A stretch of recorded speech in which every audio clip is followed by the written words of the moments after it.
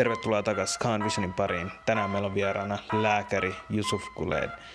Yusufin kanssa me keskustellaan kuppauksesta, intermittent fastingista, eli semmoinen tietynlainen paasto, ja puhutaan vähän koronasta, mitä meidän tulisi tietää siitä, yleisesti hyvinvoinnista ja jaksamisesta ja masennuksesta, kaikkea tällaista löytyy tässä episodissa, että jää ihmeessä kuuntelemaan. Kiitos, että pääsit tulemaan. Esittele itseäsi. No, Yusuf on lääkäri, mutta se on just sen verran, mitä mä tiedän, mutta sä voit kertoa sitten enemmän itsestäsi. 6-vuotiaasta lähtien Suomessa ollut ja Romaniasta valmistunut lääkäri 2016 ja vähän joka paikan höylä. Vähän niin kuin ollut sekä niin kuin mukana, Davoissa mukana, ollut vähän erilaisissa niin kuin yhdistyshommissa mukana. Monet asiat kiinnostaa, joo, niin sanotusti. Kyllä. Eli ne, jotka miettii, mikä Dawa tarkoittaa, niin se on tietynlaista islamilaista lähetystyötä. Meillä on monia asioita, mitkä yhdistää meitä, mutta mä oon itse kiinnostunut tosi paljon niin kuin yleisestä hyvinvoinnista. Ja kun hyvinvoinnissa on 2 asiaa. Et kun tulee kipeäksi sairauden hoito ja sitten on se, että ennaltaehkäisytyö. Ja mä itse niin kuin henkilökohtaisesti tykkään painostaa tai tykkään ottaa selvää, että miten mä voin ennaltaehkäistä ennen kuin musta tulee oikeasti sairas. Ja se on myös sellainen asia, mistä sä oot kiinnostunut tosi paljon, niin kuin, että sulla on oma kuppaus, sulla on kuppaustoimintaa, mutta miten sä kutsut sitä koko paikkaa, mitä sulla on? Eli mulla on tämä yritys on niin kuin Health and Hijama Center, eli terveys- ja kuppauskeskus. Jo. Kuppaustoimintaa teen siellä ja itse tehnyt niin kuin nyt 11 vuotta tehnyt kuppausta ja 3 vuoden ajan nyt ollut tämä niin kuin oma putiikki. Ja myöskin niin kuin mä tykkään just tämä niin kuin ennaltaehkäiseminen on mun mielestä tosi tärkeintä ja ihmiset yleensä miettii sillä tavalla ja silleen vähän myöskin tämä niin kuin on ottanut tämä niin kuin ympäristö, että niin kuin mietitään enemmänkin, että yksi lääke auttaa yhteen tautiin. Ja sillä tavalla sitä aletaan miettiä, kun yleensä niin kun nähdään ne lääkkeet, niin kun otetaan yksi lääke, niin sillä on myös sivuvaikutuksia. Ja sitten me aletaan taas niitä sivuvaikutuksia, niin me otetaan toinen lääke vielä siihen. Et sillä tavalla, että mutta sitten just tämä, kun ennaltaehkäistään, niin esimerkiksi niin tämä, mikä on tosi niin lähellä mun sydäntä, on tämä IFFI, eli intermittent fasting, jaksottainen paastoaminen, niin just silleen, miten yksi niin kuin asia pystyy vaikuttamaan niin moneen eri asiaan, semmoinen niin kuin dominoefekti. Vähän vielä siitä kuppauksesta. Mihin kaikkeen sitä sanotaan tai uskotaan, että sillä on niin kuin vaikutuksia ennaltaehkäistä jotain sairauksia? Millaisia sairauksia sä oot kokenut, että se ennaltaehkäisee tai kuullut tai lukenut ylipäätänsä? Eli kuppaus on ollut tosi pitkään aikaa itsessään. Kiinalaiset on käyttäneet, intialaiset on käyttäneet, roomalaiset on käyttäneet. Sitten myöskin islamilainen aikakautena käytettiin tosi paljon. Ja mitä mä oon lukenut esimerkiksi verenpaineeseen, diabetikseen, tietenkin käytetään muitakin, että just ravinto siinä samalla. Että kuppaus on kautta se, että otetaan se niin sanotusti se paha veri pois sieltä. Ja sitten sen jälkeen myös samalla käytetään tämä ruoka käytetään siihen samalla. Sitten, mutta mitä mä itse käyttänyt enimmäkseen täällä Suomessa on just nämä niskakivut, hartiakivut, selkäkivut. Tuommoiset on yleisimmät, mitkä on päänsärky, migreeni, potilaat tai semmoiset asiakkaat on eniten, mitä mun luokse on tullut. Ootko sä itse tarkastellut sitä mustaa, tai ootko lukenut jotain tiedetutkimuksia tai niin edelleen, kun se veri, mikä otetaan kuppauksessa pois, tai mikä poistuu, niin sanotusti paha veri, niin onko ihmiset tehnyt jotain tutkimuksia, että mitä siinä veressä löytyy, tai mitä se on ylipäätänsä?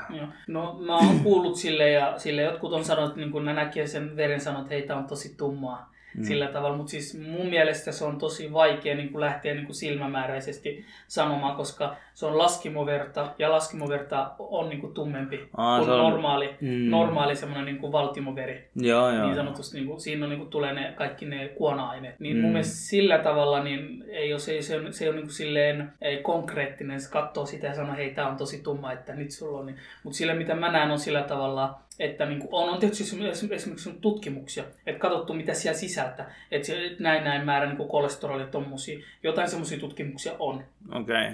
Mutta toi selittää tosi paljon, että jos on laskimoverta, niin sehän on se veri, missä on niin kuin enemmän kuona-aineita. Just sillä tavalla, että se on just sillä, se on palamassa niin kuin sydämen niin kuin keuhkojen kautta, että niin kuin puhdistetaan, että saadaan, sitten se tulee taas niin sanotusti niin kuin punaisemmaksi. Mutta mitä mä itse tykkään vertaa niin kuin kuppausta just tähän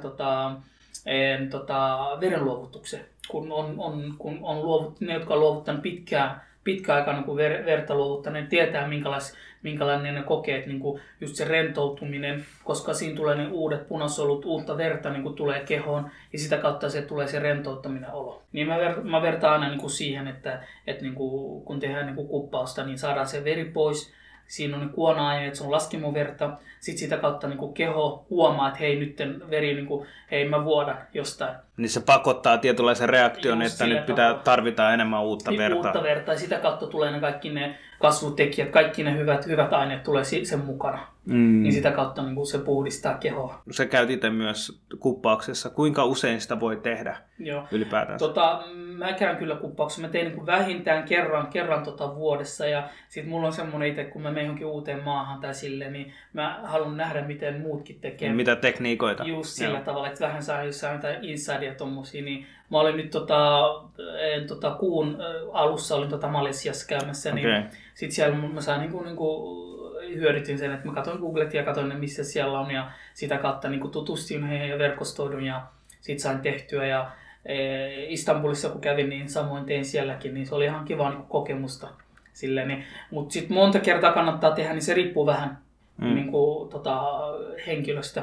Eli jos ihan perusterve henkilö ei mitään muuta, niin mä aina suosittelen kerran vuodessa. Ja sitten jos on enemmän jotain esimerkiksi niin päänsärkyä, niin sitten mä suosittelen vähän enemmän. Ja sitten jos on tietenkin joku sairaspotilas tai silleen, niin kuin, ja hän käyttää jotakin tiettyjä lääkkeitä, niin sitten hänen kanssa pitää olla varovainen.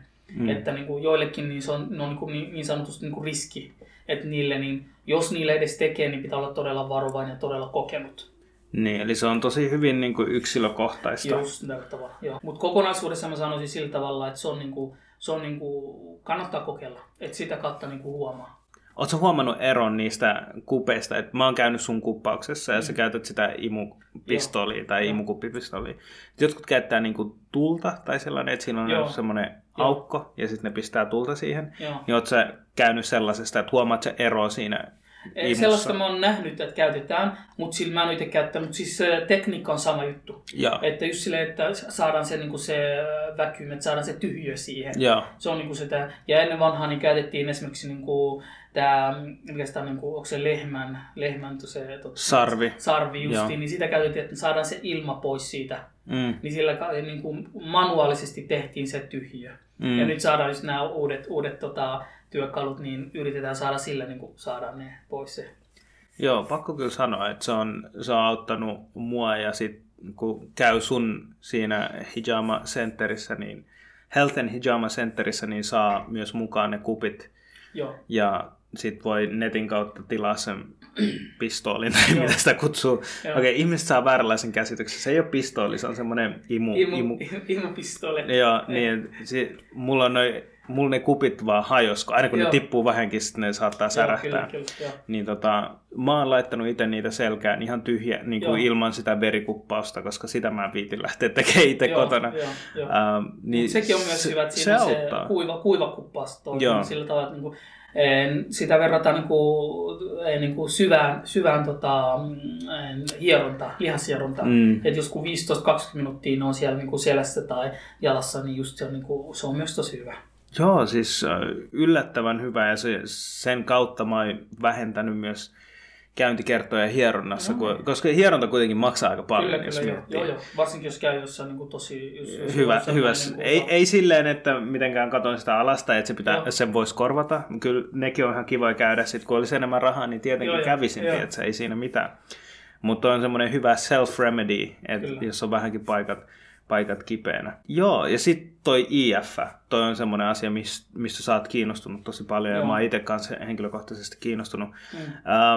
Kerro vähän, mikä se on ylipäätänsä ihmiselle, joka ei ikin ole tietoinen paastoamisesta, mutta siis IF on tietynlainen paasto. Eli IFI tai jaksottainen paastoaminen, niin se on vaan niinku, yleensä ihmisillä sillä tavalla, kun sanotaan paasto, niin niillä on sillä tavalla, että niin kuin, sä näännytät itseäsi. Mutta siinä on just silleen, niin kuin, mitä niin kuin nämä kokeneemmat, miten ne selittää, on silleen, näännyttäminen on sillä tavalla, että sulla ei ole ruokaa, sulla ei ole niin kuin, mitään niin kuin vapaa tahtoa siinä. Mutta paastoaminen, niin sä et syö, mutta sä voit ihan milloin tahansa niin kuin rikkoa sen, eli syödä. Eli siinä on tämä on se ero, että hei, mä en näännytä itteni, että mä voin syödä ihan niin kuin nyt, jos mä haluan. Eli IFin tarkoituksena on sillä tavalla, että niin kuin sä syöt ja sitten sä lopetat syömisen tiettyyn jakson ajan, tiettyyn tuntien, niin, ja sitä kautta niin yritetään ja halutaan saada niin kuin niin kuin, terveyttä edistää sillä tavalla. Ja on tutkittu tosi paljon ja nyt enemmän tulee siitä niin kuin tietoa ja tutkimuksia. Onko siinä tietty sääntö, että miten sitä toteutetaan? Että mitä käytännössä joku tekee? Että mä halusin nyt vaikka aloittaa IF-paastomisen. Joo. Eli IF-paastominen, IF-paasto on sillä tavalla todella helppo, että niinku, sä vaan niinku, nyt sä aloitat vaikka niinku, kello 8 illalla, lopetat syömisen ja sitten koko yön sä et syö mitään ja yleensä me nukutaan. Ja siinä on just se, niin kun sanotaan niin aamulla kun herätään, niin siinähän käytetään niin englanniksi breakfast, eli rikotaan paasto. Aamiainen tarkoittaa sitä. Paastorikkoaminen. Eli mitä sä teet on vaan, että niin sä et niin kello 8 syö mitään, vaan sä jatkat esimerkiksi kello 12 asti, niin että sulla tulisi niin 16 tuntia sanottu, 13-16 tuntia, kun on ollut syömättä mitään kaloripitoista, niin on sanottu, että silloin alkaa tulemaan nämä just niin kuin on henkilön ketosissa, että niin kuin siitä alkaa se rasva palamaan, että se niin kuin, kehohan käyttää niin kuin 2 eri mekanismia. Jokohan se käyttää niin kuin hiilihydraattia tai sitten niin kuin rasva. Ja kun hiilihydraatti on semmoinen, mikä se nopeasti, niin kuin, heti kun se tulee, niin se on heti niin kuin valmiina. Mutta sitten kun rasvat on sillä tavalla, että niin kuin, sun pitää ensin näännyttää niin kuin paastot. Pitää päästä tiettyyn pisteeseen. Tiettyyn pisteeseen, sitten se, niin kuin, se keho huomaa, että hei, nyt mä tarviin ruokaa. Sitten se alkaa käyttää sitä sun kehon varastoimaa rasvoja, niin kuin, mikä on tosi niin kuin, mielenkiintoista sinänsä. Eli mitä periaatteessa tässä IF-paastossa, mitä henkilö saa syödä? Koska niitä ei ole hirveästi. Kalorittomia ruokia on tosi vähän kuitenkin. Tosi on, kyllä. Eli vesi varmaan kuuluu. Vesi kuuluu, kahvi, mustana. Jotkut sanoo mustana, ja jos ei pysty juomaan mustana, niin pieni kerma nyt ei, tai maito, niin ei siinä paljon kaloreita ole. Sillä tavalla. Ja mä itse tykkään sillä tavalla, että niinku aloittaa rennosti. Kun mun mielestä jos lähtee heti niinku aloittaa siitä, että niinku, hei mä haluan saada niinku täydelliseksi, ja ei ikinä esimerkiksi paastonut. Niin se on niinku, tiedätkö, niinku, sä oot niinku valmistat itsesi, niinku, että niinku sä epäonnistut. Tietysti kannattaa, mitä mä aina teen, niinku, mä teen aina tämmöisiä niinku if-haasteita, 3 viikon if-haasteita. Viime vuonna mä teen, oliko se 2 vai 3 kertaa, ja nyt tänä vuonna mä aloitin taas uudestaan. Niin mä aina teen sillä tavalla, että hei, aloitetaan ihan normaalisti, niinku rauhallisesti. 12 tuntia, mikä on aika suht helppoa, että 8 tuntia, jos me nukutaan, plus sitten 4 tuntia. Sitten siitä pikkuhiljaa lähdetään niinku ylöspäin. Ja sitten samalla niin henkilö tutustuu ja sitten kuuntelee kehoa. Sillä. Ja sitten just jos epäonnistuukin siinä, niin hei, mitä, jatketaan huomenna tästä. Tämä on hyvä. Se on aika vaikea varmaan niille ihmisille, niin kuin sun kaltaisille ihmisille, jotka tekee 3 vuorotyötä. Et joskus sä saatat olla öisin töissä. Niin mitä jos sulla alkaa just paasto samaan aikaan, kun duunit alkaa, niin sit saat siitä. Niin. No se on sillä tavalla, että niinku, paastoaminenhan sä voit niinku itse. Tämä on mun mielestä se, mikä yksi semmoinen tosi hyvä niinku, ifi, kun verrataan muihin dietteihin. Että sä voit aloittaa milloin tahansa niinku, päivästä. Sille, että niinku, jos sulla on tietenkin niinku, semmoinen työpäivä, mikä on niinku, sopiva, niinku, siis niin, tämä normaali työaika, nythän kaikki tekee etänä. Sä voit aloittaa, jos 8-4 sulla on se työ, niin sit se on helppo, sä voit aina suunnitella. Mutta jos sulla taas kun tälle niinku, menee niinku, eri aikoihin, niin sä voit aina suunnitella viikko kerrallaan, päivä kerrallaan, katsoa, hei, nämä on sopivat. Ja mä itse niinku, suosittelen se 16 tuntia paastominen ja 8 tuntia se syömisikkuna. Sä oot sairaalassa töissä. Oot sä niinku yleislääkäri vai? Eli mä oon niinku yleislääkäri itse niinku erikoistumassa keuhkoihin, mutta siis nyt semmoinen jakso menossa mulle, että niinku, mä enemmän niin kuin päivystelen ja otan vähän niin kuin rennommin sille, että enemmän perheen kanssa. Kun sulle tulee tapauksia, millaiset tapaukset on yleisempiä? Mitä suomalaiset ihmiset sairastaa eniten sun mielestä? Tai tälleen niin kuin kokemuksen perusteella? Mitkä on ne perusasiat, mistä ihmiset tulee? Joo. Eli niin sanotusti niin kuin kansantaudit, niin nehän on niin kuin Suomen tai länsimaakin yleisestikin on just niin kuin tämä verentauti, verenpainetauti, sokeritauti, niitä tulee tosi paljon. Ja sitten just tämmöisiä välillä tulee astmaa ja tämmöisiä, mutta sitten mitä mä itse olen huomannut paljon, varsinkin niin kuin nuorimmissa niin potilaissa, on tämä masennus. Se on jotenkin niin kuin mulla aina, mä näen niin kuin enemmän niin kuin niitä, varsinkin kun päivystää, niin jotenkin niin kuin ahdistuneisuus, masentuneisuus, paniikkihäiriö, tämmöisiä tulee niin kuin aika paljon, jonkun verran niitä tulee, mutta sitten niin kuin, mitä mä oon niin kuin, silloin kun mä aloitin niin kuin tätä lääkärin, niin sitten mä huomasin enemmän niin, ja niitä tulee myös päivystykseen, niin se on semmoinen, mikä mä oon kiinnittänyt niin huomiota. Tuossa on aihe itsessään, että miksi tämä ero.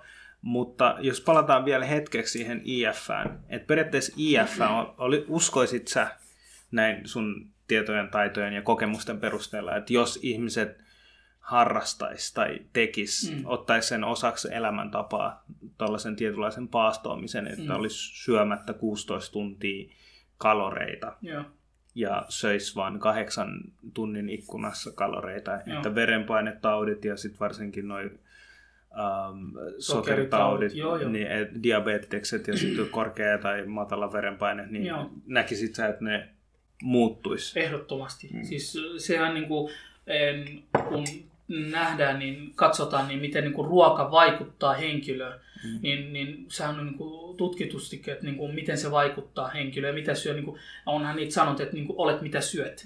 Niin siinä on paljon, niin kuin, sen voi ottaa, niin kuin, katsoa niin monesta eri näkökulmasta, mutta se miten se just niin kuin ennaltaehkäisee nämä niin kuin kansantaudit ja myöskin niin kuin, miten se vaikuttaa aivoihin. Mua itse niin kuin, todella paljon kiinnostaa just tämä, niin kuin, minkälainen aivo, niin kuin, just mä tein joku pari päivää sitten, niin kuin, että minkälaiset vaikutukset sillä on aivoihin, niin kuin iffi kun ei syö, että niin kuin se neuroplastisuus, että aivot pystyy niin kuin, muokkautumaan ja kehittymään sitä kautta, miten tulee, niin kuin, henkilö tulee älykkäämmäksi, tulee niin kuin, se niin kuin, kognitiiviset niin kuin, toiminnat, miten ne edistyy, miten just vaikuttaa ihan mielentila, mielenala, niin kuin, että niin kuin, miten niin kuin, vahvemmaksi tulee.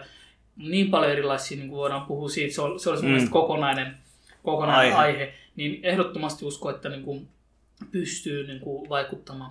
Mutta sitten just tämä on just se, mistä myöskin puhutaan paljon, että mä näin yhden niin semmoisen artikkelin siinä, mä en ole semmoisen video, se oli siinä, en mä ole vielä itse katsonut, mutta se oli silleen, että se oli, että miksi niin kuin IFistä ei ikinä tule niin kuin, trendikästä tai silleen niin kuin yleisellä tasolla, koska kun katsotaan, niin rehellisesti sanottuna, jos jollekin sanovat paasto, niin eihän se, se hyöty, mitä saa, niin esimerkiksi kaupat ei hyödy siitä, mitä he sanoo paastot. Henkilöllä tulee itsellä varmasti. Taloudellisesti siitä tulee semmoinen tietynlainen...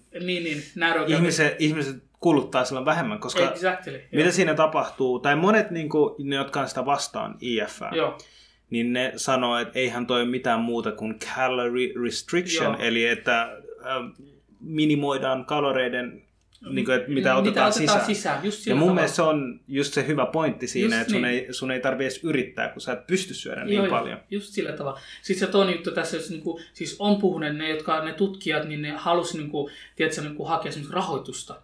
Mutta sitten kun ne meni hakemaan rahoitusta, niin jotkut food industries. Ne ei saa niitä rahoituksia. Ja jotkut, jotka sanoo, että tämä on tosi mielenkiintoinen nämä tutkimukset, nämä mitä te saitte, mutta kukaan ei ota yhteyttä. Ne ei sano dokumentissa, jos katsoo, niin, koska tämä ei ole semmoista semmoinen, mikä...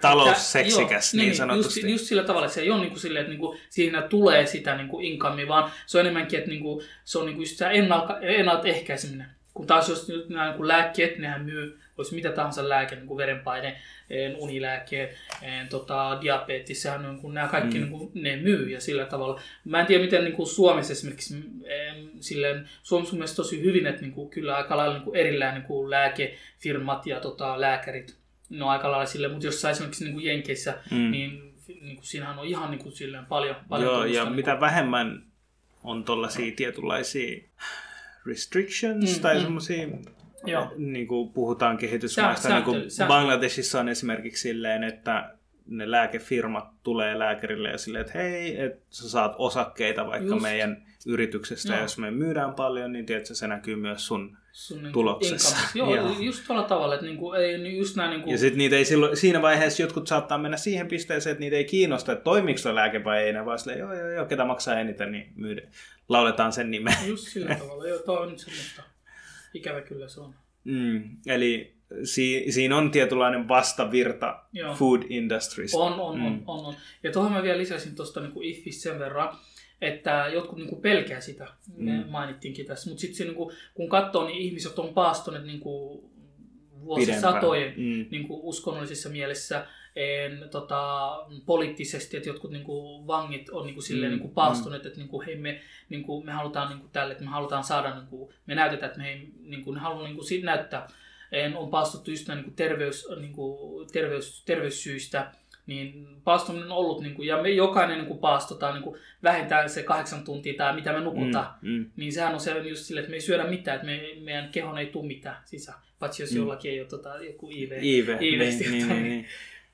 Mutta mä veikkaan, toi on myös semmoinen asia, mitä on lähiaikoina tapahtunut, että paastoamista ei enää katsota vaan uskonnollisena tekona, vaan että sitä katsotaan myös terveystekona. Just. Ja tuo on hyvä asia, koska niin kuin sä sanoit, että jos joku protestoi sille ja paastoon, niin sillä paastolla ei odoteta mitään hyvää tarkoitusta tai siis hyvää lopputulosta. Mutta siis tuo on mielenkiintoista. Mä aloin miettiä, kun mä oon tehnyt välillä ja mulla on vähän semmosia on-off tiloja ja sitten mä huomaan siinä, että mitä mä oon huomannut silloin, kun mä en oo siinä tilassa, että kun mä en tee IF:ää, niin mä saatan syödä tosi pitkään, niin kuin syödä itteni yli, ja sit mulla tulee paha olo, ja sit mä että se stoppi ei tuu tarpeeksi aikaisin, ja sit kun mä oon ollut IF:ssä, mä syön vähäsen, ja mä tunnen, että mä oon ihan täynnä, että mä en pysty enää vetämään yhtään lusikallista enempää.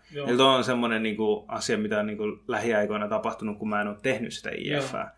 Mä vaan syön, ja sitten mä ootan vaan, että hei, milloin tulee se olo, että mä en enää halua syödä. Mutta se vaan jatkuu, se vaan on jatkuvasti päällä siinä.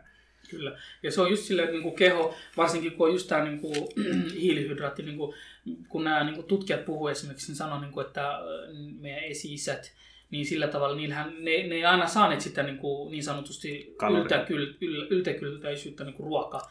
Joten me ei olla eletty ihmisinä niin kuin nyt me eletään. Exactly. Nythän kun verrataan esimerkiksi normaali Matti Meikäläinen, niin sehän on paljon rikkaampi kuin joku kuningas silloin joku keskiajalla. Tai jos me verrataan, mitä kaikkea meillä on, siis tietokoneet, sähkö, kaikki mitä meillä on. Tai ihan sama, mitä sä haluat syödä, milloin vaan, niin sä saat just sillä sitä. tavalla, joo. Niin me ollaan kuninkaat, jos me sillä tavalla mietitään.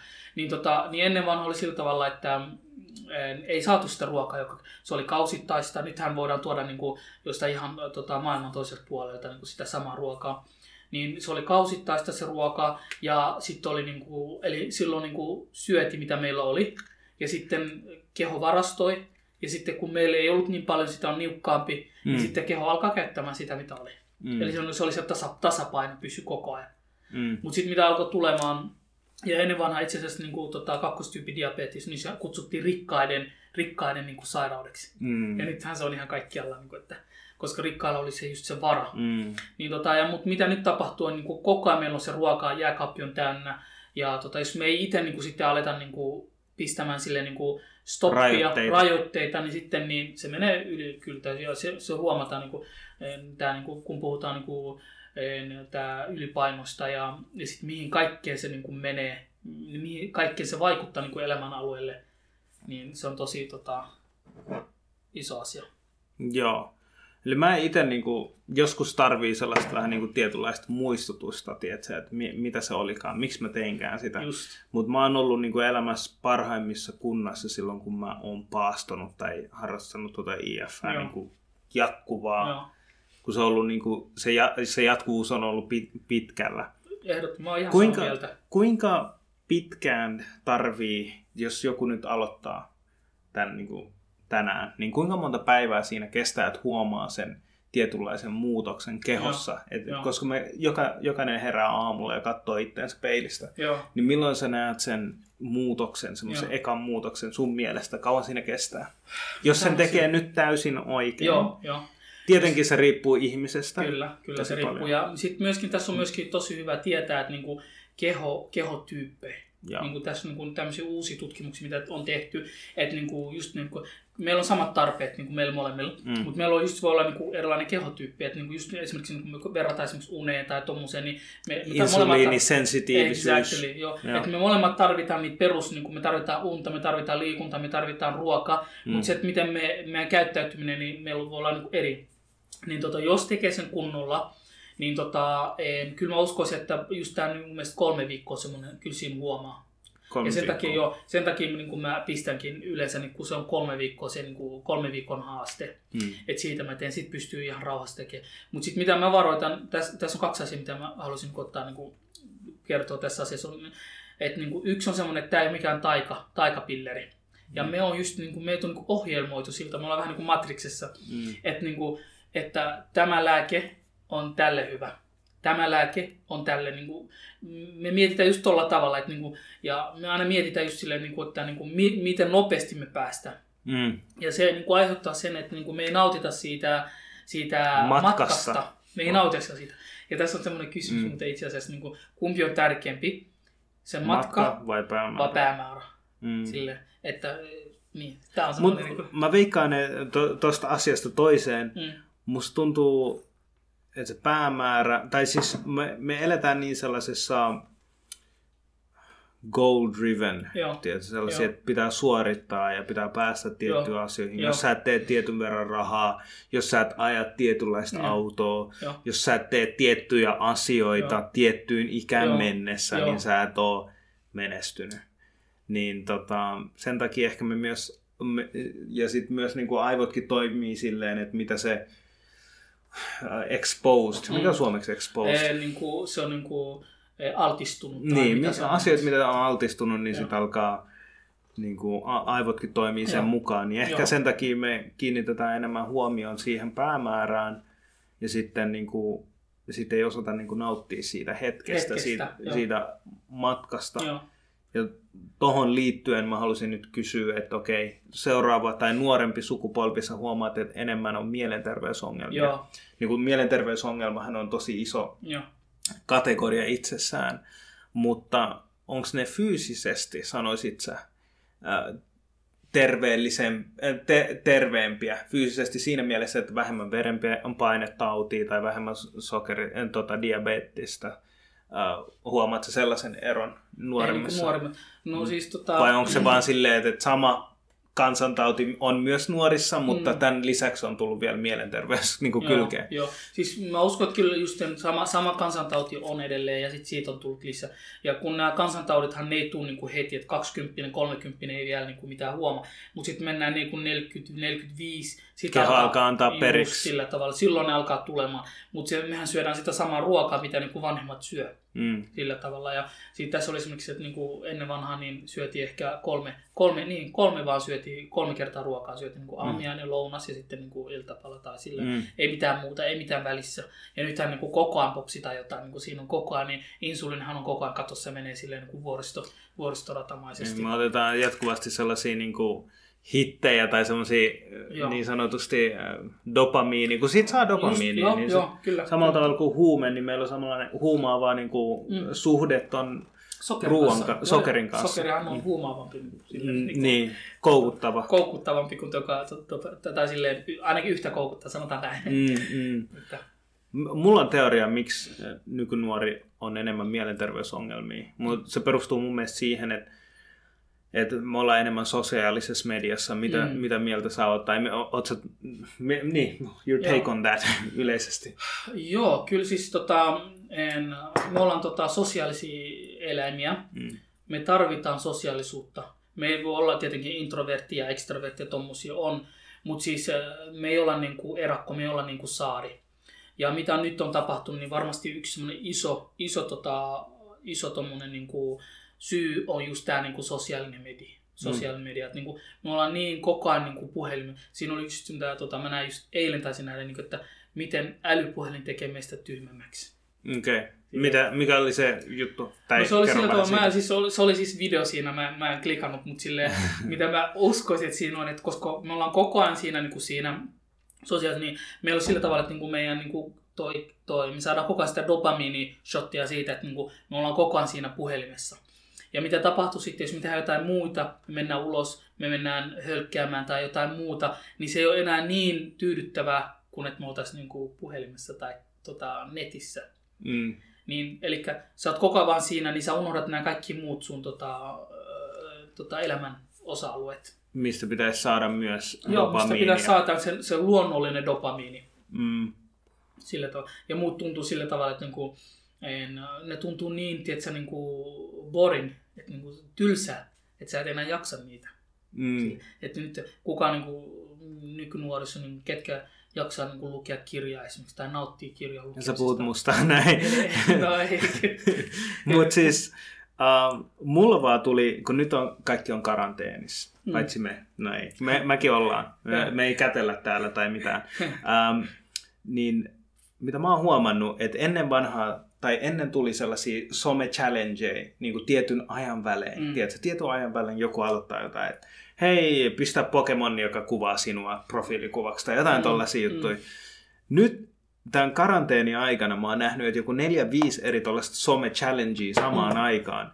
Ja sit se on niinku saanut mut silleen, niinku, että oh my god, että me ollaan niin niitä hamstereita siinä pyörässä, tiedätkö? Ja se on niinku saanut mulle semmoisen oksennusolon silleen, hyi, mitä tää on? Joo. Tää on ihan kauheeta. Joo. Mä haluan olla osana tollasta. Niin, en mä tiedä. Mä toivon, että tästä karanteenista ihmiset herää ja ymmärtää niin kuin oikean sosiaalisen kanssakäymisen niin kuin merkityksen. Joo. Ja on silleen, että hyi, tää some. Että se on hyvä juttu, koska meidän pitää tehdä etänä töitä, jos tulee tällaisia pandemic tai epidemic tai tällaisia sairauksia tai muita luonnon katastrofeja. Silloin pitää niin kuin osaa käyttäytyä tai yhteisön pitää pelaa silloin etäisesti. Mutta tästä vaan tuli semmoinen, niin kuin, että melkein toivoisi, että asiat olisi normaaleja, koska näkee liikaa ihmistä jotain vessapaperitemppuilua. Okay. Sä oot kattonut enemmän kuin minä sitten. Joo, no sulle ei varmaan Instagramia. Ei, mulla on Instagram, mutta mä en käytä sitä paljon. Okei, niin se on ihan fiksu kanssa. Mä oon old school vielä. Joo, siis mä oon old school, koska tiedätkö, mä en käytä Snapchatia. Mä itse asiassa, mulla oli edellinen vieras, oli toi Sakke King. Se on yksi nuori somaliataustainen kaveri ja sit se just opetti, että mun pitäisi mennä TikTokiin. No se sai mut puhuttua ympäri ja mä menin sinne. Joo. Se on vaan tälleen, kun tekee tätä show-businessta niin sanotusti, niin sun pitää olla koko ajan just siinä, missä kaikki on. Ja unfortunately kaikki on nyt TikTokissa. Okay. TikTok on... Se on vähän niin kuin ennen oli semmoinen kuin Vine-applikaatio, missä mä en itsekään ollut. Niin siinä tehdään lyhyitä niin kuin minuutin pituisia videoita. Ja sitten se on omalla tavalla niin kuin taitolaji, että pystyt sä tehdä minuutin sisällä tarinan. Ja nämä kaikki johtaa siihen, että meillä on vähemmän ja vähemmän keskittymiskykyä. Kyllä, joo. Ja se on tullut niin... Se on taitolaji, joka tekee sitä, tai niitä videoita. Ja koska se on se markkina, missä me pelataan nyt. Niin kuin markkinointi ei ole silleen, että sulla ei ole aikaa katsoa 2 minuutin videoita, vaan minuutin sisällä mun pitää tietää, mitä mä oon katsomassa. Joo, kyllä.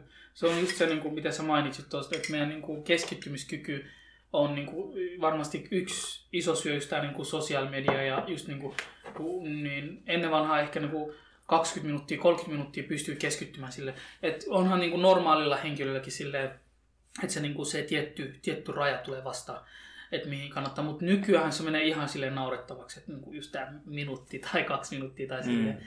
Niin se vaikuttaa myös, mä uskon siihen, että se vaikuttaa myös siihen, että me ei pystytään oppimaan uusia vaikeita asioita, koska monet vaikeat asiat vaatii sitä, että mä istun monta tuntia. Ne vaatii aikaa. Niin, monta kertaa, 20-40 minuuttia, että mä annan semmoista täyttä undivided attention niin sanotusti. Joo, ja sehän on sanottu, että se on 10 000 tunnin sääntö. Että susta tulee ekspertti jossain tai silleen, sä oot tosi niin kompetentinen ekspertti tai silleen, että niin, ja ajattelin, jos me tehdään joku minuuttia tai 2 minuuttia, niin miten kauan se kestää? Että se on sillä, mutta jos tekisi niin kuin tunnin, tämä on semmoinen helppo. Kato, mikä tahansa laji, ne jotka johtaa, ne on niin kuin tosi eksperttejä, niin ei todellakaan joku minuutti, 5 minuuttia, 10, ei. Ne pistää niin kuin ehkä, sanotaan, että niin kuin puolet päivästä ja päivittäin ja 6-7 kertaa viikossa ja joku 50 vuotta. Sitten me aletaan puhumaan niin kuin siitä, ihan mikä tämä on, niin kuin sit martial art, olisi sitten joku insinööri, mikä tahansa, niin mietitään sillä tavalla, niin me pelataan eri tasossa sitten. Niin, kuin se. Niin, ja niin kuin asioilla on aina tasoja. Kyllä. Mä muistan Juhani Tammisen kirja, se on se lätkävalmentaja. Joo. Niin sen kirjassa luki, että 95% keskittyminen, sä saat sillä 50% tulosta. Jos sä haluat 100% tulosta, sun pitää olla 100% keskittyminen. Joo. Ja se on niin kuin hyvä coachi, ja siinä kirjassa kertoo, miten se coachaa sen pelaajia. Ja miten se, niin kuin, se on semmoinen self-help-kirja. Ja siinä oli tosi hyviä pointteja, niin toi on niin kuin silleen, että mä aina mietin, koska silleen, että nykyään me ollaan opittu semmoiseen tietynlaiseen multitaskailuun, että mä sometan samaan aikaan, kun mä ajan ja kuuntelen musaa samaan aikaan ja teen asiaa samaan aikaan. Joo, mikä on vaarallista kaikki niin ajaminen. Ja sehän on sanottu, kun ajaa ja sitten on joku multitask, niin se on jonkun verran promilleissa niin kuin verrattu siihen. Niin. Ja siis mä veikkaan, että toi vaikuttaa siihen niin kuin ihmiseen. Ja sitten myös, että ihmiset me ollaan entistä enemmän yksinäisempiä. Kyllä. Ja tämä karantiini nyt pakotti meidät yksinäisyyteen, mutta on paljon ihmisiä. Mä olin puhumassa yhden ystävän kanssa ja se sanoi, että yksinäisyys on tosi huono asia ihmiselle. Ja me pohdittiin, että tekisitkö mieluummin konttorilla töitä tai kotona etänä, niin kuin ihan normipäivänä. Se sanoi, että mä tekisin silti konttorissa. Mä kysyin, miksi? Ja silleen, että no sen takia, koska että sä lähdet kotoa, sä laittaudut, sä peset hampaat, laitat hyvät vaatteet päälle ja meet ulos, niin sä näet vaivaa itses eteen. Mutta jos olisit kotona, sä välttämättä et näkisi samalla tavalla vaivaa itses eteen. Ja sitten kun tulee tarpeeksi monta päivää, että sä et näe vaivaa itses eteen, niin sä muutut persoonana. Kyllä. Toi on muuten semmoinen, mitä mä oon itse vähän miettinyt. Mutta nyt kun mä mainitsin, niin sit se pisti niinku sanoiksi. Koska just mä mietin sillä tavalla, että niinku, mä mietin vähän eri näkökulmasta, että niinku, nythän tää on, onko toinen perjantai, mitä me ei olla tehty? Joo, tää on toinen perjantai. Sitten mä ajattelin, että se jatkuu ja me ei tehdä niin pitkää aikaa, 6 kuukautta ei tehdä perjantai-rukouksia, ei ole semmoista. Sitten miten se sen jälkeen muuttuu? Millä lailla sä näet sen perjantai-rukouksen? Just tää, että niinku, se ei ole enää tietysti, niinku sun aikataulusta, tai sille sä et mieti niin ehkä tarkasti, niin mitenhän tää tulee vaikuttamaan? Varmasti tulee vaikuttamaan, mutta mä toivon, että se tulee vaikuttamaan positiivisella tavalla, että ihmiset niinku koetaan sillä, tästä mä oon jäänyt paitsi, ja tätä mun pitäisi tehdä enemmän. Mä toivon kasetta sillä, niinku, aina se positiivisuus. Niin, puhutaan ylipäätänsä nyt kun puhutaan niin kuin hyvinvoinnista ja tällaisista asioista, niin IF on yksi semmoinen helppo tapa, koska sun ei tarvitse olla aktiivinen syöjä, mutta se itsessään on melkein vaikeampaa tuossa tilanteessa. Mutta semmoiselle perusihmiselle suosittelisit sä niin kuin IFn lisäksi kuinka monta kertaa viikossa urheilua sä ehdottaisit? Eli kun puhutaan hyvinvoinnista, niin se on oikeasti todella niin kuin helppo konsepti. Tietenkin siitä voi tehdä tosi eri niin kuin luentoja ja tosi niin kuin syvälle. Voidaan mikä tahansa aiheeseen. Aina pääsee on levele. Just sillä voidaan mennä niin syvälle, kun pystytään, ja voidaan tehdä sen niin helposti, kuin sen niin kuin sille yhden minuutillekin voidaan sitten. Että niin kuin just tämä niin IFI huolehditaan, niin sitten just se syömisaikana, niin mitä ruokaa me syödään, huolehditaan, niin kuin me ollaan mitä me syödään. Että mitä puhtaampi ruoka me syödään, mitä kotimaisempi, kun sehän, mitä lähempänä saadaan, niin sehän on niin kuin puhtaampi. Että kun tuodaan pitemmältä, niin siinä on jotain aina. Enemmän kemikaaleja. Just sillä tavalla. Niin huolehditaan ruokailusta, huolehditaan unesta. Että me tiedetään, että me puhuttiin tästä keskittymisestä, niin just nämä niin kuin huippu-urheilijat, niin ne aina huolehtii siitä unesta. Siinä on just semmoinen kirja, mikä mä luin tai kuuntelin äänikirjana, niin just tämä, että niin kuin ne huolehtii, kun ne menee esimerkiksi niin kuin, jonnekin muualle maalle olympialaisiin, siinähän tulee se aikaero. Joo. Miten ne huolehtii siitä niin kuin just unesta, kun siinä on se aikaero. Ne lentää aikaisemmin sinne. Ne lentää aikaisemmin, ne lepää ja just sillä tavalla. Tottuu siihen ilmastoon. Just sillä tavalla, että niin kuin se vaikuttaa siihen tulokseen. Joo. Ja eli huolehtii mitä syö, ruokailusta, unesta ja sitten myöskin tämä liikunta tai niin kuin sille, niin kuin, että normaali semmoinen niin kuin, että kehon toiminnasta. Ja suurin osa meistä ei varmaan halua olla niin kuin ihan mikä olympiatasoisia niin kuin urheilijoita, mutta se on semmoinen, että niin kuin, sä pystyt niin kuin sun arki sujuu normaalisti, että niin kuin, jos on perheellinen, jos on joku joku, joka on töissä tai silleen, niin, että saa niin kuin sitä niin kuin energiaa sitä kautta niin kuin pystyy niin kuin palautumaan. Ja huolehtii siitä, että saa sitä niin kuin hikoilee ja käy 2-3 kertaa, mistä laista tykkää uiminen, salilla käyminen, hölkkääminen, vaikka kävelykysyt, jos ei mistään muusta tykkää, niin huolehtii siitä. Oletko sä perehtynyt kuinka paljon niin kuin ravintoarvoihin niin kuin tietyissä ruuissa? Silleen, että mä puhun siinä mielessä, että mä itse syön tosi vähän kasviksia, joskus tulee syötyä enemmän kuin toisina aikoina. Sitten mä oon miettinyt silleen, että mitä jos mun pitäisi niin kuin vetää vain yhtä jotain kasvista, niin kuin olko se paprika tai porkkana tai joku hedelmä, mistä saa niin kuin paljon vitamiineja, niin mikä se hedelmä olisi? Tai kuinka pieneksi sä pystyt muodostaa mulle, että kun mä menen kauppaan, niin mä ostan vaan 2 tai 3 juttua, ja sitten mä oon silleen, I'm good, että mä saan kaikki, mitä mä tarvitsen niin kasvisperästä. Okei, jos olisi noin, no mä oon ensinnäkin somalialainen, joten banaani tietenkin kuuluu siihen, mutta mä sanoisin tällä tavalla, että jos mä sanoisin 2 asiaa, niin se olisi parsakaali, eikö se ole broccoli? Broccoli, joo. Broccoli, se on parsakaali ja tää, mikäs tää toinen nyt? Pinatti. Just pinatti, spinach. Okay. Mä oon miettinyt silleen, että onkohan se parsakaali ja pinatti. Joo. Että mulla on ollut sellainen niin kuin hunch. Niin, joo, koska siinä pinatissa on tosi paljon ja suositellaan esimerkiksi, jos tää anemiaa tai tuommoista, niin just siinä mikä oli anemia? Sanot se uudelleen? Anemia on veren niin kuin se hemoglobiini on alhainen. Eli raudan puute. Yleisin on semmoinen raudan puute, mikä tulee, mutta on jotain muitakin semmoisia. Niin millaisia oireita sä huomaat siinä, jos jollain on raudan puute? Niin, hemoglobiinin puute, niin on väsymystä. Okay. Sä huomaat sille, että sä et jaksa tehdä. Monta asiaa tietenkin pystyy tekemään, jos sä et nuku kunnolla esimerkiksi, niin sä oot väsynyt koko ajan esimerkiksi. Tai jos sä et syö kunnolla.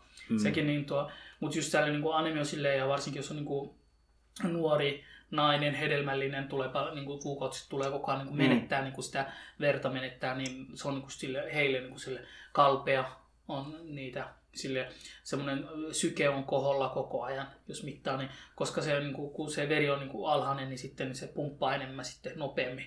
Se yrittää niin kuin kompensoida se keho sillä tavalla. Vaikka se olisikin se syke olisi niin kuin normaali rajoissa, niin se yrittää kompensoida sitä. Nämä on niin semmoisia oireita.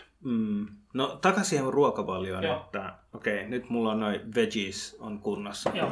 Sitten proteiinista niin kuin hyvä niin kuin kana tai kala, koska niissä on niin kuin low fat just tai se rasva alhainen ja kalan rasva on muutenkin hyvä. Joo, siinä on ja sitten punainen liha silloin tällöin. Okei, I got that. Mutta entäs toi hiilihydraatti? Mikä on paras hiilihydraatti? Et onko se nyt tänne sweet potatoes on niin paras mahdollinen? Eli just tämä niin on niin hiilihydraattien suhteen, niin niillä on niin eri tasoisia. Eli niin suositellaan just näitä niin täysjyvä leipää tai just semmoista, mikä on yritetään välttää kaikki nämä valkoiset leivät, normaali spagetti tai tommoset. Niin jos syö spagettia, niin tummaa spagetti. Ja sitten niin mun mielestä niin kannattaisi olla silleen niin kuin tehdä niin kuin varsinkin kun tälleen, jos aloittaa jostain, niin aloittaa niin kuin baby step. Koska jotkut miettii just siltä, että mä saada niin puhtaaksi mun ruokavalio, kun mä pystyn. Ja 10 viimeistä vuotta hän on syönyt ihan mitä tahansa. Niin kun hän valmistautuu siihen, että hän epäonnistuu. Kun aloittaisi jostakin, hei, mä miinustan, mä tiedän, että tää on semmonen, tää on ihan X punainen. Tää mä otan pois mun ruokavaliosta. Ja sitten mä totun siihen. ja sitten sit pikkuhiljaa niin kuin tottumuksen kautta. Ja yksi semmoinen helppo esimerkiksi niin kuin yrittää ottaa kaikki näkyvä sokeri pois. Joo, se on yksi semmoinen, mitä mä oon tehnyt niin kuin viimeisen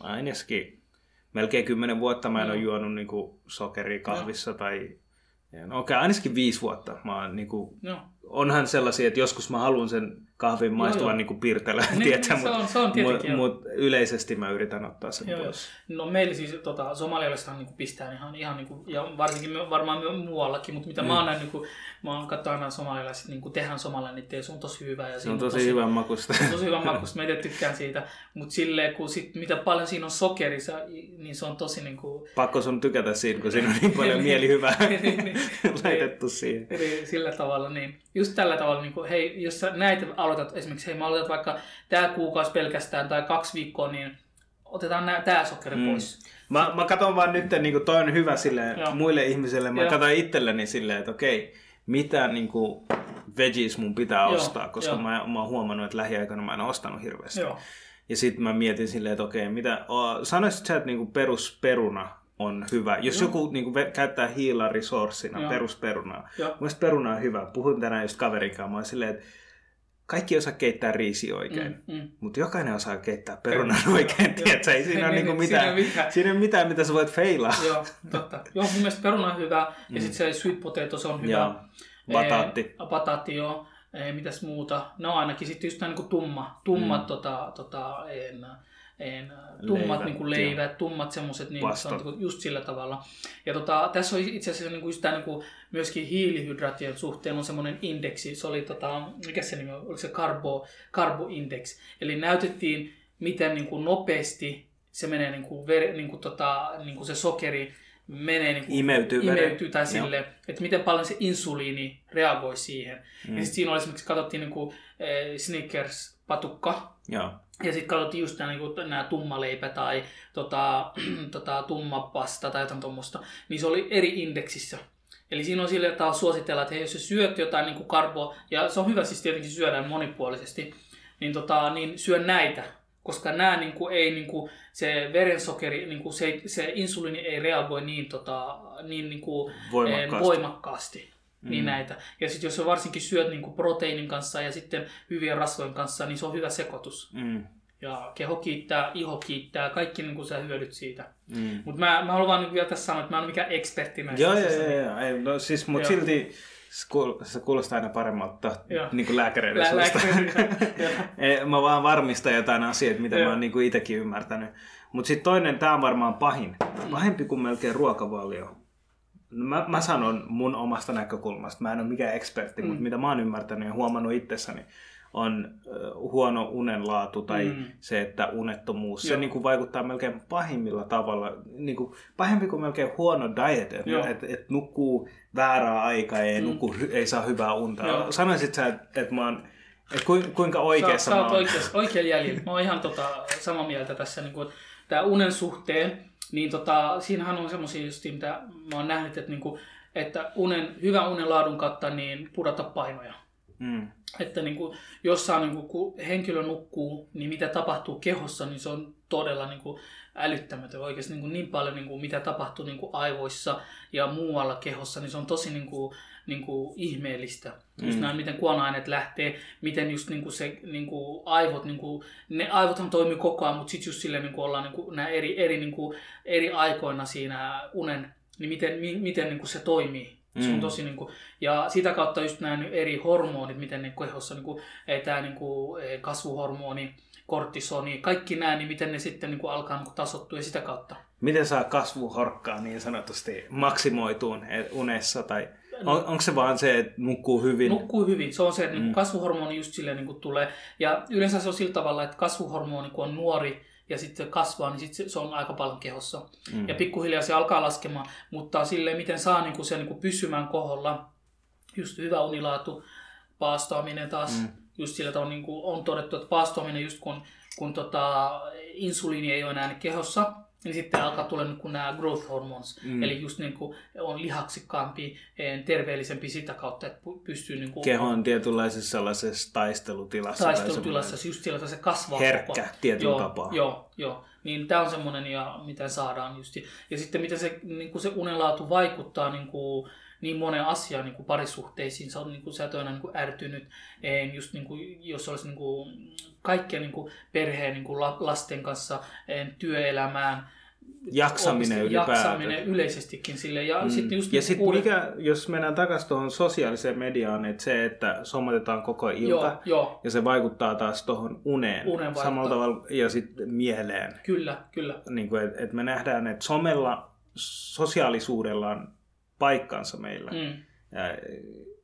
niin kuin elämässä ylipäätänsä, mutta sitten se ehkä, että meillä on tosi epäterveellinen suhde siihen ja sommetetaan. Ja mä kuulun itsekin tähän. Joo. Ja sitten tuohon vielä sillä tavalla, että kun meillä on koko ajan se kännykkä, niin mitä tapahtuu, että niinku se valo koko ajan, se niinku keinotekoinen valo, mikä on niinku, tää on se uusi asia, mikä nyt on tullut tähän, niinku, mikä aikaisemmin niin piti mennä niinku heti kun niinku auringonlaskun jälkeen, niin vähän aikaa tehtiin jotain ja sitten mentiin heti nukkumaan. Sitten herättiin kuitenkin kunnolla niinku, just niinku ennen auringon nousua. Ja se on just sillä tavalla, mitä niin ne suosittelee, niin mä itse kuuntelen tosi paljon Robin Sharmaa, mä en tiedä, tunnet sä häntä. En. Se on tosiaan, mä suosittelen, kannattaa. Okay. Hänellä on semmoinen kirja kuin 5 AM Club. Eli herätään 5 ja sitten ensimmäinen tunti tehdään, siinä on tietty juttu, mitä tehdään. Eli herätään niinku 2-3 tuntia ennen kuin sä muut herää. Ja se on niinku, ja kun mietitään myös niinku islamilaisella niinku tradition mukaan, niin sittenhän se on just, että barakka tai siunaus on siinä, kun herätään aikaisin. Ja sitten mennään hyvissä ajoin niin 10-11, mennään niin hyvissä ajoin niin nukkumaan. Joo. Ja saadaan sen niin sitten niin putkeen, niin hyvä uni, saadaan sitä kautta putkeen. Monelta pitää mennä nukkua, että saisi 8 tuntia, että herää 5. Eli jos herää 5, eikö se ole sitten 10 massaa pitäisi mennä? Good luck.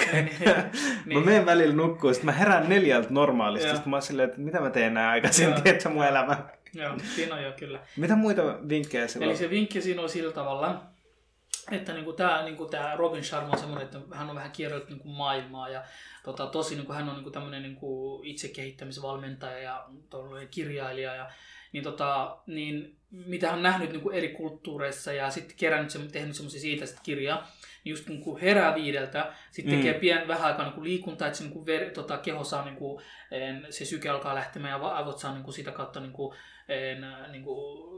vähän elämää. Ja sitten sen jälkeen hän jakoi 3 osaa se, että se ensimmäinen tunti. 20 minuuttia niin tekee liikuntaa, semmoista ihan kevyttä. 20 minuuttia? 20 minuuttia, menee vaikka ulos pienelle lenkille. Että saa vaan se syke sille ylös. Ja sitten hän kertoo siitä, että mitä hyötyä siinä on, mitä kaikkea, kun tehdään ensimmäinen, niin mitä kaikkea tulee, kortisonia ja tuommoiset. Ja silleen. Sitten toinen juttu, hän sanoi, että 20 minuuttia niin pohdiskelua. Joo.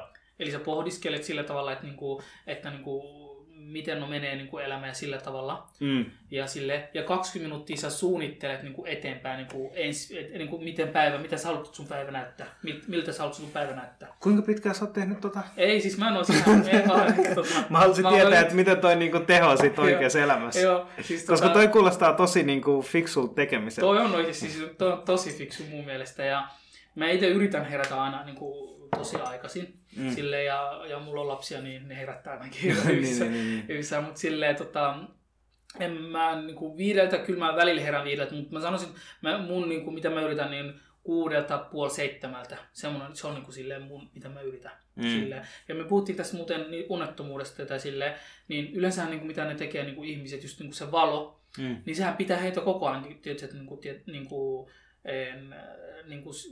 se pitää, ei saa nopeammin sitä unta. Mä lähettää sellaisia tietynlaisia signaaleja siihen, että hei vielä on aurinko. Siinä on syy, miksi me herätään auringon valossa. Just sillä tavalla. Ja sitten toinen juttu taas on just se toinen. Heti kun me herätään, me otetaan heti ensimmäisenä puhelinta. Monella on se kuitenkin ongelma sama kuin mulla, että mun herätyskello on puhelin. Joo. Sen takia se on pakosti siinä. Ja sitten kun sä painat sitä stop, älä ärsytä mua, sit se jää siihen. Sit se jää siihen. Se jää käteen liimautuu siihen. mitä viestiä on tullut ja kaikkea, niin sitten siitä se lähtee, että mäpä vastaan hänelle nopeasti. Ja sitten se menee silleen domino-efekti, että sä oot jo vastannut jo 40 minuuttia siinä sängyssä, sä oot vastaillut. Sillä tavalla niin. Mä oon oikeasti silleen, että no okei, kysymys on siinä, että kuinka kovaa sä oot oikeasti yrittänyt. Me voidaan aina niinku kysyä itsestämme, niinku, kuinka kovaa. Mä oon niinku pari kertaa yrittänyt silleen, että niinku, aikaisemmin niinku pistän kaikki hälytykset valmiiksi, kaikki asiat mitä tarvii valmiiksi ja sitten puhelin vaan sinne venailee ja sitten niinku tekee muita juttuja, niinku venyttely. Mä tykkään tosi paljon venyttelystä. Mun mielestä se on tosi aliarvostettu asia. On. Ja vaikka mä niinku verrattuna mun kavereihin ja tälleen mä venyttelen tosi paljon, mä en ole kuitenkaan hirveän notkea ihminen. Mä en saa spagattia, mä en saa jotain yliluonnollisia juttuja. Mutta mä teen perustietset roikkuminen, mä tykkään siitä, se auttaa tosi paljon just, koska me ollaan jatkuvasti tälleen niinku tietyissä asennoissa, että pitäisi olla niinku siinä vastaliikkeessä jatkuvasti. Ja mä yritän aktiivisesti niinku hakea niitä vastaliikkeitä ja et tulisi kehossa semmoinen hyvä fiilis. Koska ihan sama kuinka paljon rahaa sulla on, jos sä et koe jos sä et koe terveyttä. Terveys on semmoinen luksus, mitä niinku ei arvosteta tarpeeksi, kunnes se lähtee pois. Just tällä tavalla. Ja sit mä oon muutenkin vähän sellainen ihminen, että mä näen, niinku, että kun muut voi huonostumasta, että vitsi, mä haluan olla kyllä tossa tilanteessa, tiedätkö? Mä haluan olla niin vaikeassa tilanteessa, että mä pystyn, että jos mun liikkuvuus rajoittuu vähänkin jollain tavalla, että mä saan jotenkin, miten normaali ihminen saa vaikka kädet johonkin asentoon, niin se jo häiritsee mua. Ja sitten on vielä niin omassa kehossa. Joo, sä oot vankina omassa kehossa, exactly. Niin. Ja sä tietenkin pystyis parantaa itsesi. Joo, ja sitten niinku, että okei, jos on tietenkin eri uskontoja, no, mä en tiedä muista uskonnoista, mutta islamissa, niinku, mitä mä oon huomannut, että rukous siinä on niinku hyvät liikkeet. Koska jos oikeasti, niinku, että okei, rukoilee aina silleen tosi nopeasti, mutta sitten kun joskus jää silleen miettii niitä asentoja, ja sit ymmärtää, että missä se venytyksen pitäisi tuntua, ja sitten pistää sen siihen, ja sitten niinku samalla tavalla hengittää niinku rauhallisesti, niin sitten sä huomaat sen eron. Et se on niinku pieni ero, ja sitten joskus on myös mind activation juttu, että et sä niinku, jos sä, myös jotka niinku kehorakennuksessa, että jos sä teet jotain tiettyä liikettä, sun pitää niinku jatkuvasti miettiä, että se niinku liike connection, että sä mietit, että se tuntuu jossain kohtaa, niin samalla tavalla niinku venytyksissä niinku on se tietty pointti, miksi sä teet. Että sä on vaan turhaa tälleen, vaan se pitää tuntua jossain kohtaa. Siinä on joku juttu, että miksi me tehdään näitä liikkeitä. No anyway, mä digaan siitä ja juoda paljon vettä just silloin nesteyttää. Että tulee semmoinen freshi fiilis. Joo. Ja mikä on parempaa, kun tuntee jatkuvasti semmoista freshness tai semmoinen, tiedätkö, niinku, mutta toisilti niinku mietityttää, kun ihmiset kuitenkin päihtyy ja haluaa päihtyä. Joo, ne haluaa etsiä sitä. Mutta tuohon mä lisäsin vielä, mikä niinku, mainittiin äsken, niinku, että niinku, miten vaikeat se on niinku, just se, että se niinku, olla niinku, mikä se on niinku, järjestelmällinen, että niinku, sä haluat herätä johonkin aikaan, sä haluat tehdä jotain, sä haluat saavuttaa jotain, niin mitä mä oon huomannut ja mikä on tosi hyvä tässä asiassa, on se niinku, kolikon toinen puoli, että niinku, se positiivisuus, että hankkii mentori.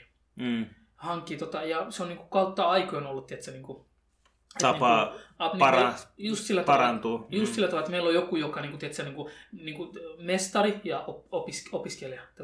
Mä itse tykkään tosi paljon niinku Star Warsista, niin siinä on aina se, niinku se Padawan ja sitten mestari. Niin, always there is two. Niinku, siinä on aina kaksi, niinku, joko sä oot mestari tai sit sä oot oppilas. Että sulla pitää olla niin, ja just niinku me voidaan löytää niin paljon niinku mentoreita, joko on, niin me saadaan niinku suoraan niinku mentoreita, niitä on ehkä vaikeampi saada nyt varsinkin Suomessa, mutta silleen epävirallisia niinku mentoreita, siis on niin paljon niinku YouTube-kanavia, niinku niin eri ihan mitä tahansa kokkaamisesta, niinku itsensä kehittämiseen, mitä tahansa sä haluat, niin varmasti löytyy niinku sopivaa, että niin sä saat jotain ideoita, jos sä teet, mutta siis on myöskin mun mielestä tosi tärkeää, että on se accountability. Että jonkun, joka on niin vastu, että hei okei, mitä sä teet tälleen, että viikoittain tai silleen, että hei, miten meni tää, niin kuin, ei silleen, että niin vanhempi, että niin joku, että hei, että niin kuin, saat piiskaa tai jotain, vaan silleen, että hei, me ollaan semmoisia, että niin kuin, tää esimerkiksi niin kuin se henkilö, jota sä mainitsit äsken silloin, että miksi hän haluaa mennä enemmän toimistoon. Koska varmasti kun hän on toimistossa, niin hei, mun pitää tehdä nää valmiiksi. Sitten kun on kotona, niin kun tehdään etäjuttu, niin sitten mä teen tunnin päästä. Eikö mä teen parin tunnin päästä? Eikö mä teen huomenna? Ja sitten se koko päivästä tulee sun työpäivä, koska sä et hoida asioita oikeaan aikaan. Just sillä tavalla. Mutta kun se menee, silloin se, se järjestelmä, hän pukeutuu, hänellä on rutiini, aamurutiini, hän menee sinne töihin, ja sitten häneltä odotetaan, hänellä on pomo, että he olisivat tehnyt tämän. Tänään ehkä hän ei ole ehtinyt tekemään, mutta sitten huomenna hän tietää, että mun pitää saada tämä huomenna valmiiksi, muuten alkaa tulemaan toimenpiteet tästä. Niin sillä tavalla, niin mentori just sillä tavalla, että me tarvitaan joku, niin mä suosittelen tosi paljon lämpimästi niin hakemaan mentoreita. Ja meillä on varmasti saada mentoreita, jos mietitään. Joo, toi on kyllä, siis varsinkin jos haluaa tulla hyväksi jossain asiassa, sun pitää olla mentori. Pitää olla mentori. Kato esimerkiksi nämä urheilijat, huippu-urheilijat. Niillä on oma hieroja, niillä on kaikki, niillä on oma mentor, parikin mentoria ja jokainen neuvoo sitä omaa erikoisalaa, osaamista. Toinen just esimerkiksi kertoo just nämä nukkumiset ja tommoset, miten sun pitää, ja toinen just nämä, kun tehdään ne harjoitukset ja mihin, ja toinen vaikka ehkä ruokailusta. Silloin on helposti tuolla tavalla, koska hänen pitää saada tulokset. Ja tulokset niin tarvitaan joku, joka joku, joka näkee sut ulkopuolisena. Objektiivisena ja joku, joka siinä on semmoinen sanonta, että ennen kuin sä uskot itteesi, niin joku toinen uskoo sinuun. Niin hei, sä pystyt tekemään tämän. Sitten sä pikkuhiljaa, kun sä kuulet koko ajan sitä, se muuttaa. Kun just tämä, mikä ehkä myöskin tähän tulee tämä masentuneisuuteen, että voi olla yksi syy, että henkilöä ei ole uskottu, hän ei saanut sitä hoivausta. Me ollaan vähän niin kuin puutarha. Me tarvitaan sitä hoivausta, että me kasvataan siihen, me vahvistetaan. Meillä on rooli, mikä on sisällä, mutta sitten periaatteessa semmoinen ulkopuolinen rooli, mitä me tarvitaan. Me tarvitaan, niin mun mielestä se on just se mentori. Se on se sosiaalinen side myös, mikä meillä on. Se on just se sosiaalinen side, että mentori kertoo, hei, mä tein näitä mokia, niin varon näitä. Että tietenkin on tai sitten osaa nähdä silleen, että hei, toi on kasvuvaihetta ja sulla tulee olemaan tällaisia asioita eteen. Mutta vaikka sulla tulee näitä virheitä, niin keskity tähän. Tämä on mihin sun pitäisi keskittyä, eikä noihin muihin asioihin. Kyllä, just tällä tavalla. Ja me huomataan, ja on varmaan paljon tämmöisiä esimerkiksi leffoja, missä just puhutaan mentoreista ja miten ne on vaikuttaneet ja kehittää. Niin se on semmoinen, mitä kannattaa miettiä. Joo. That makes perfectly sense. Makes perfectly sense. Mä haluaisin näyttää nyt, kun on kuitenkin niin sanotusti corona time. Joo. Mä laitan tähän näytölle vähän kuvia sun millaista meininkiä. Kysyin just sulta, että millaista meininkiä siellä sairaaloissa on. Niin no näissä kahdesta tulee ihan hyvin esille toi. Tällaiset kledjut sulla on siellä. Joo, noit käytetään kyllä. Hei, kerro vähän nyt, tää on ehkä olennaisin asia, mutta me jätettiin viimeiseksi, mä en tiedä miksi. Kerro vähän tuosta koronaviruksesta, mikä se on, mitä meidän pitäisi, toi on jotenkin tosi sekava aihe. Ensinnäkin, mitä mediasta tulee jatkuvasti lukuja, että että se on levinnyt entistä pahemmin. Ja sitten mitä me saadaan myös jatkuvasti tosi erilaista tietoa kaikilta, ja sitten on jotenkin vaan niin sekaisin kaikista näistä, että mitä pitäisi tässä tehdä? What's going on? Miltä näyttää sieltä klinikkapuolelta? Joo, eli tämä koronahan on oikeasti mullistanut tämä nyt, tämmöistä ei ole vähän aikaa ollut eikä nähty. Ja aikaisemmin on ollut tietenkin tämmöisiä pandemioita, epidemioita on ollut, mutta ei tämmöisessä skaalassa, että se olisi vaikuttanut näin globaalisesti. Ja siis mitä nyt, niin mä oon lukenut, niin 70-80%, niin jokainen tulee altistumaan tähän globaalisesti. Että se on semmoinen, ja on paljon puhuttu näistä just oireista ja miten se alkaa. Ja siis saada prosenttiaalisuudesta niin 2% niin ne on lieviä oireita. Eli sä et saatais tunnistaa, vaikka sulla olisi sitä. Niin, se voi olla sillä tavalla, että sä oot vaan kantaja tai sille, että sulla on niitä. Ja sen takia tää on just ennaltaehkäiseminen, just kädenpesu ja just silleen, kun sä aivastat tai tommoset, niin oot varovainen niiden kanssa. Ja just 20% on ne jotka niille tulee ne pahenemisvaiheet ja että ne joutuu jopa tehollekin. Ja ne on just ne, jotka on suurin osa, niin on ne, jotka on riskiryhmässä. eli vanhemmat, ne joiden immuniteetti, vastustuskyky on alhainen, mutta voi olla ihan normaali 20-kin, joka voi joutua teholle. Joo, että voi saada tosi pahoja oireita. Voimakkaita oireita. Joo, voimakkaita oireita, että joutuu sitten ihan teholla asti. Ja niin. Eli normaali henkilö ei pysty kertoa periaatteessa, että onko kipeä. Joo. Tai kuinka siis, kipeä on.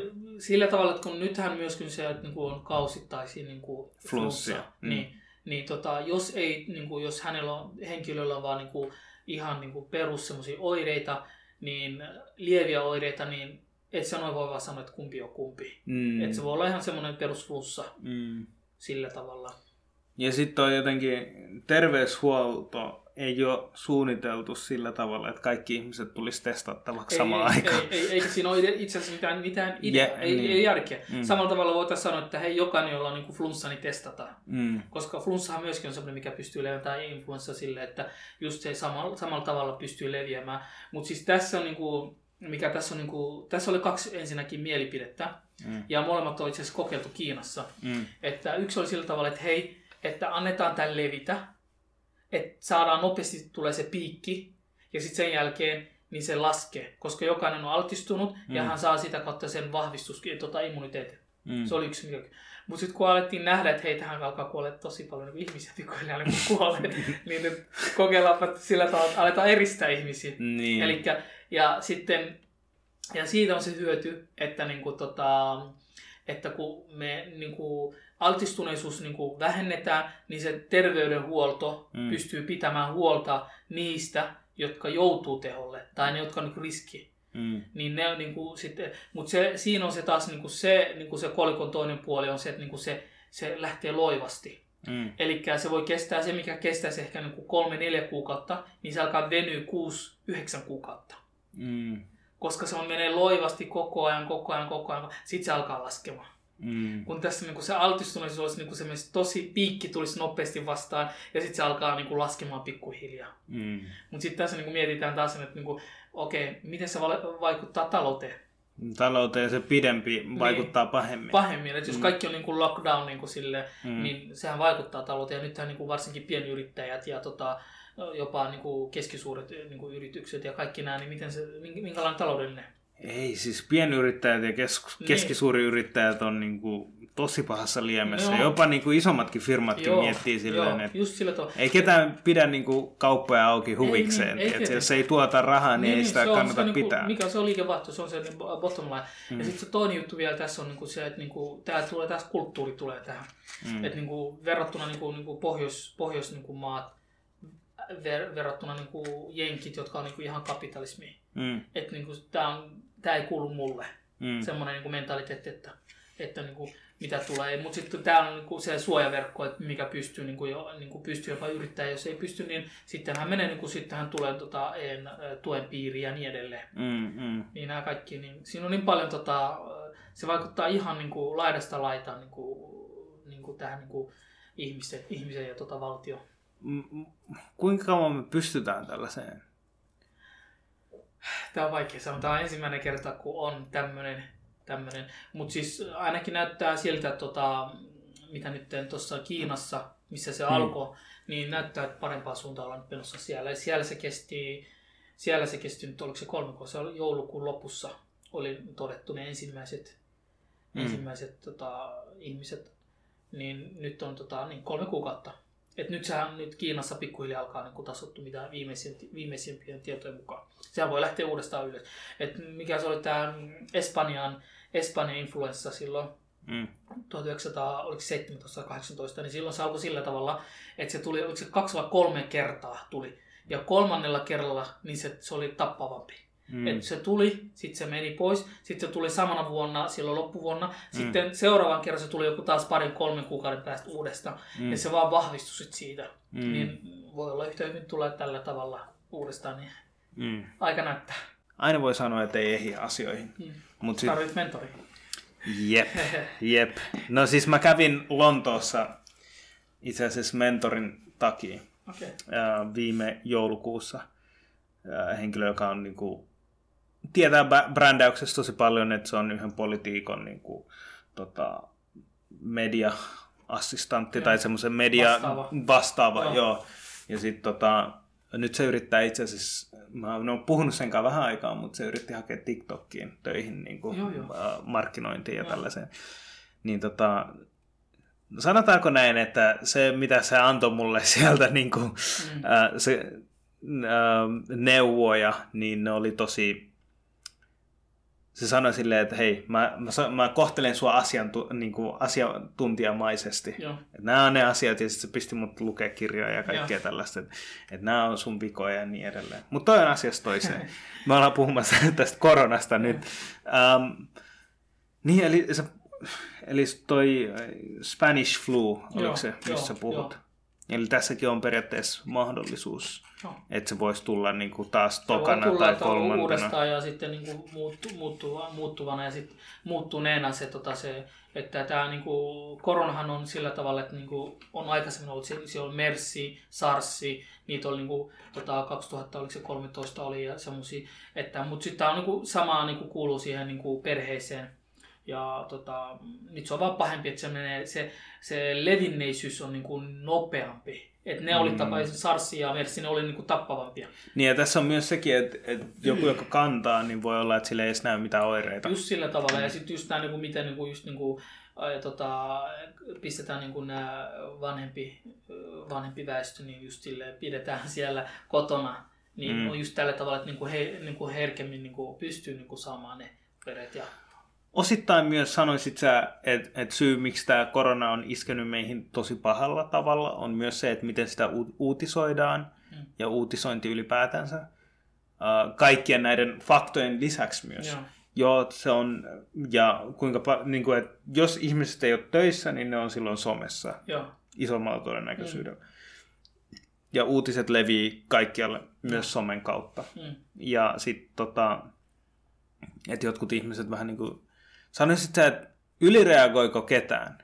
Koska musta tuntuu jotenkin, että kun menee ulos, niin näkee, että ihmiset kauhuttelee sitä asiaa hirveästi, mutta sit kun mä oon itse niinku tavaratalossa töissä, tiedätkö, niin sit mä silti näen, ihmiset tulee sinne, mä menen töihin, koska tiedätkö, mä en tiedä, mitä tapahtuu taloudelle. Mun on pakko käydä töissä, tiedätkö, ja mä haluan niinku elää tukilla tai silleen. Mutta sit mä näen, että ihmiset tulee ostaa niin kuin normijuttuja ja tälleen. Ei vaan siis ihan normijuttuja tulee ostaa. Joo. Ja sitten mä vaan mietin silleen, että sä kuulut riskiryhmään, ei sun ei pitäisi olla täällä. What you doing here, tiedätkö? Mutta toi on taas se kolikon toinen puoli, että kuka sitten, kuka menee heille, jos heillä ei ole apua, niin ei ne voi olla kotona. Niin, se on totta. Se on taas, että jotkut ehkä vanhemmat, esimerkiksi niillä on lapsia tai joku sukulaiset ole, mutta mitä mä huomasin esimerkiksi Facebookissa oli, että että autetaan silleen, että hei, jos mä asun tällä alueella, niin mä pystyn auttamaan, mutta sitten joku tuntematon käy kaupassa sulle, niin se on vähän niin kuin awkward, että ei ole semmoista, että hei, mitä tahansa voi tapahtua. Niin, ja toi vaan kertoo sitä, että meillä on isompi ongelma, että me ei huolehdita meidän iäkkäämmästä sukupolvesta tarpeeksi. Joo. Se on totta. Siis tää on niin paljon vaikuttaa. Mä teen työkseen vähän niin kuin vanhusten työtä, että mä avustan heitä niin kuin elektroniikka-asioissa ja niin edelleen. Ja mä yritän kohdella heitä tarpeeksi hyvin ja mä ymmärrän, että jotkut niistä, varsinkin miehet, ne ei tykkää, että joku nuorempi tulee sanoa, miten elektroniikkaa käytetään, koska se sattuu niiden egoa. Ei kaikki tietenkään jotkut. Mutta silti mä niin kuin kohtelen niitä silleen, että se on mahdollisimman smooth mulle ja sille toiselle osapuolelle. Mutta sitten niinku, en mä tiedä, pystytäänkö me sanoa, että no, ei vanhukselle voi mitään, ne on elänyt näin ja ne ei tule muuttuu ja tälleen. Mutta jotkut niistä niinku, ne tarvii oikeasti niinku, change of attitude, tiedätkö? Ja aluksi kun mä aloitin siellä töissä, niin mä huomasin, että mua alkoi stressaa ihan sikan. Ja sit mä olin silleen, miksi mua stressaa? Mulla on kaikki hyvin, tiedätkö? Alhamdulillah. Ja sit mä huomaan, että se on se asiakas, joka saa mulle stressi. Mikä tää on? Sitten mä itekin ihan paniikissa, tiedätkö? Sä saat vähän niin energiaa. Ja sit mä oon oppinut siitä yhden asian, että vaikka se toinen niinku hyppii siinä, että mä kuolen kohta, niin mä oon vaan ihan rentona silleen, että hei, rauhoitu, istu.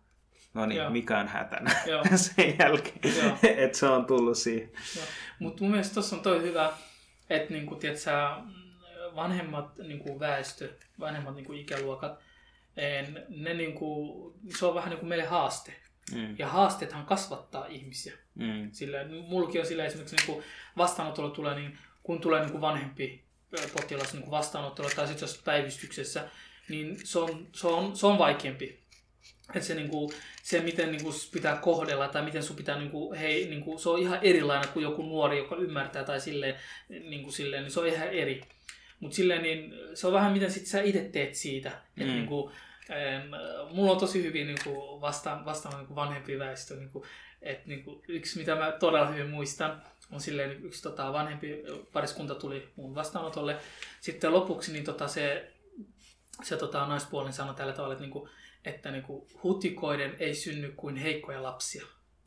Sitten mä mietin, että itse tuo on niin hyvin sanottu, että pitäisi ottaa just silleen rennosti ja rauhallisesti. Että se oli jotenkin, se on edelleenkin, siitä on varmaan ehkä 3 vuotta. Mihin niin, meillä on kiire? Niin, se jäi mulle mieleen se. Silleen, niin.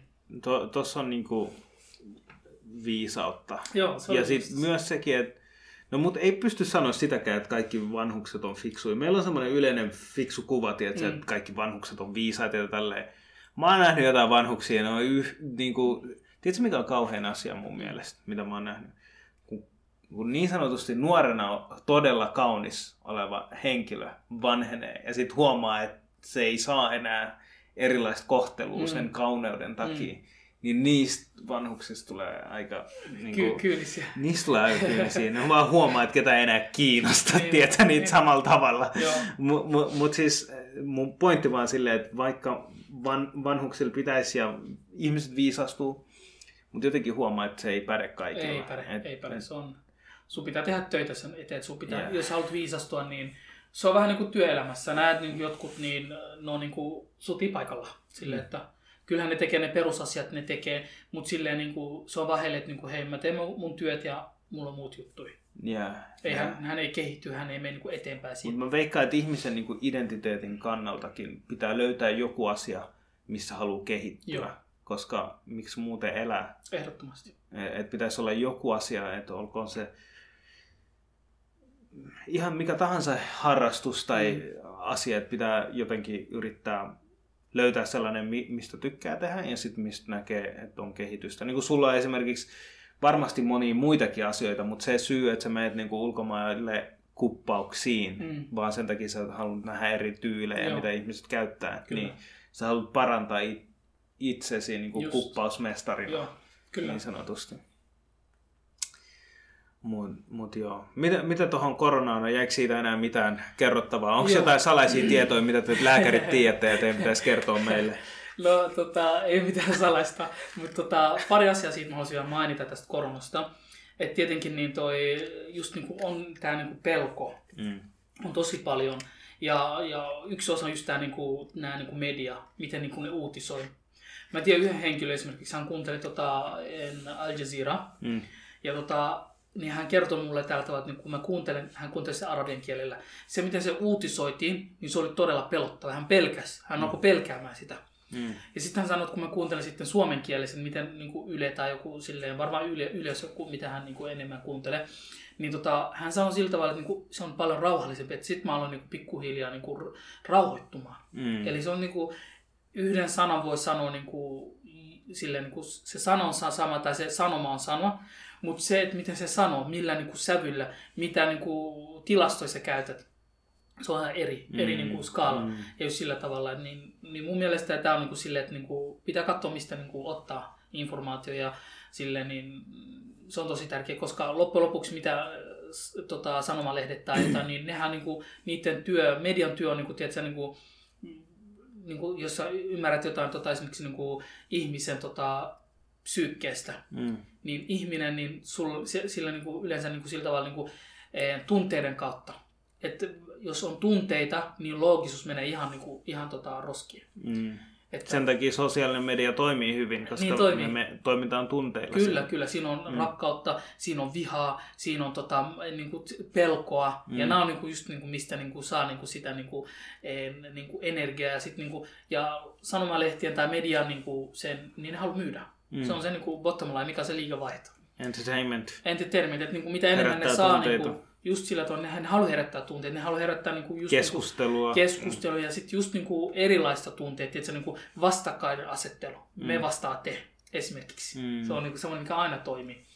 Ja just niin kuin sillä tavalla, ja korona, niin valitettavasti jotkut käyttää sitä yli niin kuin liikaa silleen, että niin kuin varmasti siinä on pelko. Siinä on yksi semmoinen hyvä mitä mä katoin, mitä mä seuraan myös niin kuin YouTube-kanava, mä voin lähettää sulle sen. Se oli tosi hyvä niin kuin koronassa, sanoi, niin kuin, että fear versus danger.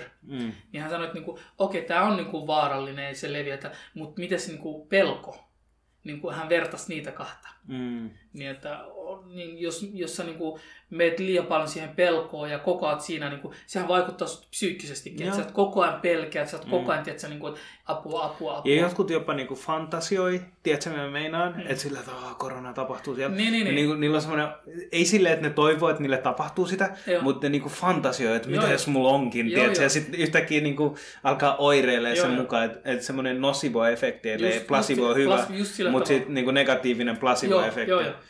Tuo on just sillä tavalla. Mutta siis mitä on tehty, mitä mä oon huomannut, on tosi hyviä niin kuin asioita niin kuin esimerkiksi niin kuin Suomessa. Just tämä, niin kuin, että Uudenmaa suljettiin, mikä on niin kuin looginen, että hei, me halutaan, että tämä menee eteenpäin. Me halutaan, että niin kuin terveyspääsyksiköt ja ne ylikuormittuu. Mitä niin kuin täällä nyt koko ajan, nythän se menee koko ajan niin kuin ylöspäin tämä luku. Ja varmasti tulee olemaan enemmän sitä luku menossa ylös. Niin mitä mä suosittelisin, tai siis mitä mun neuvo olisi, niin keep it calm. Keep it calm ja take the precaution. Just sillä tavalla. Että yritetään ennaltaehkäistä niin paljon kuin pystyy. Se on se tärkein. Ja hyvä hygienia on muutenkin semmoinen asia, mikä pitäisi olla perusjuttu. Kyllä, sehän pitäisi muutenkin olla. Mutta tämä on myös semmoinen hyvä niin kuin, mun mielestä herätys myöskin, että, niin kuin, että nyt me ehkä niin kuin, enemmän niin kuin pidetään, koska meillä koko ajan jokainen sanoo, että hei, hygieni. Niin se on varmasti mikä meille tulee jäämään, että pidetään hygienistä huolta. Mä veikkaan, että tämä tulee vaikuttaa siihen suuntaan, että ihmiset enää kättele toisiin. Ja mun mielestä se on ihan hyvä vaatia, että ei siinä niinku, en mä näe mitään niinku ongelmaa, jos ihmiset ei kättele, tiedätkö? Niinku, että me aletaan mennä semmoiseen, tiedätkö, joskus reaktiot saa sellaisen vastareaktion, että ihmiset alkaa niinku, se muuttaa ihmisten käytöstapoja. Joo, kyllä. Ja mä veikkaan, että tämä tulee muuttaa ihmisten. Kyllä tämä tulee. Jos tämä on tarpeeksi pitkään, niin sitten me unohdetaan, että me käteltiin joskus. Joo. Se on yksi vaihtoehto, mutta katsotaan, me ollaan, mikä se on, että niinku, vanhalle koiralle ei opi uusia temppuja, niin katsotaan. Voi olla, mutta mä aion käyttää tätä, että mä enää kättele kenenkään. Niin, mä silleen, hei, sori, että mulla on... Ennen oli sitä, että jos joku ei kätellyt, jos olet se germophobic, tiedätkö, että sä pelkäät koko ajan nyt. Mutta tää on niinku germophobicin unelma niinku pahalla tavalla tapahtumassa. Tässä on liian, niinku, se on liian uskonnollinen, että jos ei kättele sillä tavalla, niin nyt ei taas... Tää on hyvä niinku tekosyy siihen. Mä katsoin yhden klipin ja tietenkin, että tämä ei ehkä kuvaa kaikki niinku muslimeita tai tälleen, mutta yhdessä kanavassa näytettiin, että Pakistanissa oli semmoinen yksi imaami ja sit se vaan niinku huutaa. Et siellä on semmoisia huutotyylisiä, on myös Bangladesissakin, mutta semmoisia huutotyylisiä, tiedätkö, saarnauksia ja sitten tämä yksi äijä silleen, no virus can stop us, tiedätkö, niinku, niillä on vaan, joillain ihmisillä on vaan niin... väärä käsitys siitä, että mitä tämä on. Ja... Kyllä. Jokaisella meillä on se, mikä se sanotaan paradoksaalinen, oma maailmankäsitys. Maailmankäsitys, tuo on varmaan ehkä parempi. Oma maailmankäsitys ja miten me halutaan se tuoda. Ja mihin me sijoitutaan siinä maailmassa. Kyllä. This is where I am and this is the world. Onko sulla mitään muuta tähän loppuun, mitä sä haluat sanoa, mikä jäi ehkä sanomatta tai käsittelemättä? No ei mun mielestä, mä kiitoksia että ensinnäkin, että kutsuit mut tähän. Ei mitään, totta kai. Aina kun sulla on jotain, niin voit tulla tänne. Joo, kiitoksia. Voidaan keskustella. Mä itse nautin tästä ja ainakin sain joitain vahvistuksia mun ajatuksille. Se on kiva. Ja me puhuttiin nyt koronasta. Siitä on varmaan jo tarpeeksi puhuttu. Olkaa vaan niin se ennaltaehkäisy ja sitten huolehtikaa toisista. Se on myöskin, niin että me ollaan eristyksessä ja vanhemmista pitää huolehtia. Vanhemmista väestöstä. Niin ei ole pakko nähdä, mutta just ruokailu, nämä perusasiat, niin ne on semmoinen, että huolehditaan toinen toisistaan, pidetään huolta toisistaan ja käytetään nämä kaikki sosiaalimedia hyväkseen. Se on semmoinen, huolehtikaa omasta terveydestään. Se on niinku just niinku, ja me unohdettiin muuten IFFI, niin sehän vahvistaa myös immuniteettia. Niin, se on semmoinen niinku kokeilta. Vitsi, mä kyllä menen takaisin tähän IF-juttuun, koska Ramadan on tulossa, niin siihenkin pystyy niinku valmistautumaan tietyllä tavalla. Joo. Ja mä veikkaan... Mutta joo, jatka vaan. Mä vaan hokesin tähän ääneen, että mun on pakko mennä takaisin siihen. Mulla on menossa tää nyt, jos se IFFI-haaste nyt on menossa nyt, onko se alle viikko nyt. Kohta tulee jo viikko täyteen, niin tervetuloa vaan mukaan siihen. Ja mä tuun mukaan. Niin Ramadan on tulossa, sekin niinku vahvistaa varmastikin. Ja meidän pitäisi meidän pitää aina nähdä kaikki, mitä tapahtuu meille, hyvät ja pahat ja rumat, niin mitä me opitaan siitä. Se on mielestäni sellainen, mitä mä haluaisin, että jokaisessa asiasta niin sä pystyt saamaan, jos sä reflektoit ja mietit, niin varmasti sä saat jotain oppitunteja silleen, että ne asiat, mitä tapahtuu, voi olla pahoja, että joku loukkaantuu, jollekin kävi jotain, joku petti häntä, jotain, siinä on aina jotain. Ja mitä me opitaan, mikä korona opettaa meille, mikä on se oppitunti, mitä me saadaan siitä. Silleen, niin, olisi nämä päällimmäiseksi mun neuvot. Ei, tosi hyvin neuvoja ja ehkä tää saa meidät istumaan yksin ja ajattelemaan asioita. Mutta ei tässä mitään. Kiitos, että tulit ja tervetuloa uudelleen. Sitten kun tulee jotain, niin pistä mulle viestiä, että mä mielellään haluan viisaita ihmisiä. Kuulut mun viisas ihmisten kategoriaan. Onneksi olkoon. Siellä ei ole paljon ihmisiä. Kiitoksia. Kiitos Yusuf loistavasta haastattelusta. Ja jos te haluatte ottaa yhteyttä Yusuf Gulediin tai kuppaukseen liittyen tai IF:ään liittyen, niin se on semmoinen kuin Hijama Center, niin käykää tsekkaamassa. Mä jätän vähän linkit tänne alas, niin voitte käydä katsoa millaista kuppaustoimintaa Guled pitää yllään. Käykää ihmeessä kokeilemaan. Mä oon kerran kokeillut kuppausta ja se on ollut ihan mukava ja rentouttava terapiamuoto. Mut kiitos tästä ja nähdään ensi kerralla. Peace!